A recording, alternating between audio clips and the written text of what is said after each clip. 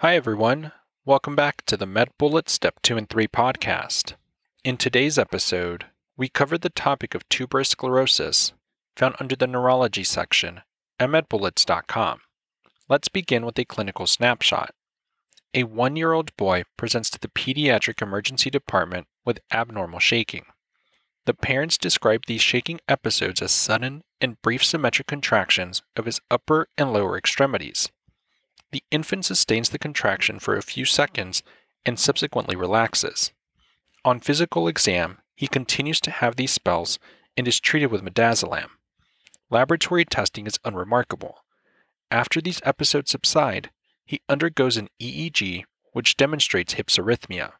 An MRI of the brain with and without gadolinium demonstrates cortical dysplasia.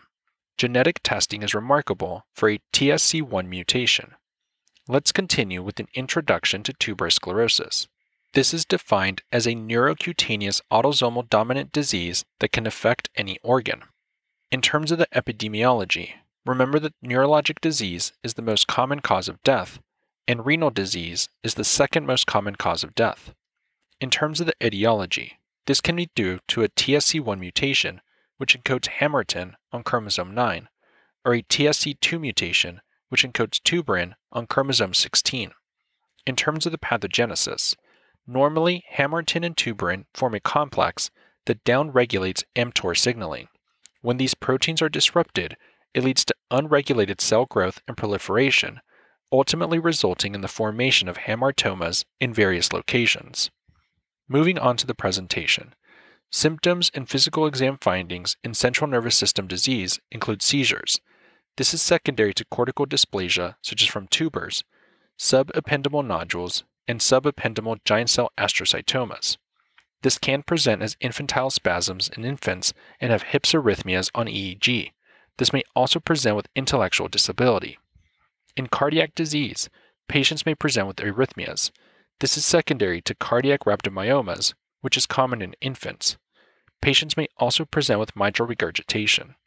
In renal disease, patients may present with renal failure, secondary to progressive enlargement of angiomyolipomas. In dermatologic disease, patients may present with facial angiofibromas, hypomelanotic macules, also referred to as ash leaf spots, ungual fibromas, and shagreen patches. In terms of further imaging, an MRI of the brain with and without gadolinium may demonstrate cortical tubers and lesions in the ependymal lining of the third and fourth ventricles. MRI of the abdomen may demonstrate renal angiomyolipomas. In terms of further studies, genetic testing can help to confirm the diagnosis. With regards to the differential, remember to think about other causes of seizures. This can be secondary to hypoglycemia, hyper or hyponatremia, brain malignancy, and other seizure disorders such as juvenile myoclonus. In terms of treatment, medical options include corticotropin. This is indicated as the treatment of choice of infantile spasms. Remember that vigabatrin can be used as an alternative. The specific medication would be adrenocorticotropic hormone. And lastly, complications related to tuberous sclerosis include seizures, obstructive hydrocephalus, and end-stage renal disease. Now that we've discussed the major points relating to tuberous sclerosis, let's walk through a question to apply what we've learned and get a sense of how the topic might be tested. For this question, consider the following clinical scenario. A 5-month-old boy presents with his mother to the pediatrician's office because the mother is concerned about some abnormal movements that her son has been making for the past month. She states that he will often jerk his arms out to the sides of his body, especially when he is crying or just waking up. The episodes typically last a few seconds. This is the mother's first child, so she is not sure if these behaviors are normal, but is concerned that they are increasing in frequency, initially occurring only a few times a day, but increasing to 50 times per day over the past month. Otherwise, he does not seem to move around very much and does not jerk other parts of his body. He is feeding well and is very happy baby. He was born at 38 weeks via non-complicated vaginal delivery. On exam, his temperature is 98.5 degrees Fahrenheit or 36.9 degrees Celsius. Blood pressure is 93/61, pulse is 110 beats per minute, and respirations are 32 breaths per minute. He is able to track an object with his eyes. He is unable to sit up. The pediatrician decides to order an EEG, which demonstrates high-amplitude irregular spikes and waves in a background of chaotic, disorganized activity. The serum pyridoxal phosphate level is 15 micrograms per liter, with the normal range being between 5 and 50. Which of the following is the most appropriate treatment for this patient? And the answer choices are: Choice 1, adrenocorticotropic hormone and corticosteroids. Choice 2, carbamazepine. Choice 3, ethosuximide. Choice 4, phenytoin. Or choice 5, pyridoxine.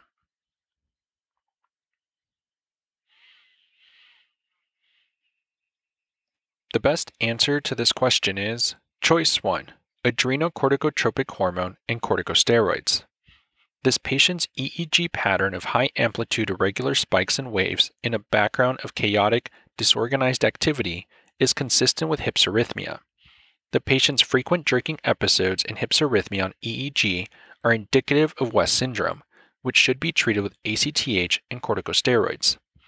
West syndrome typically presents as infantile spasms that often begin in the first few months after birth. The most common etiology is tuberous sclerosis, although other etiologies such as vitamin B6 deficiency should be assessed. Infantile spasms appear similar to an exaggerated Moro reflex and can occur up to 100 times per day, often during crying or waking. Patients also present with psychomotor retardation and will have intellectual disability. The hallmark finding is hypsarrhythmia on EEG.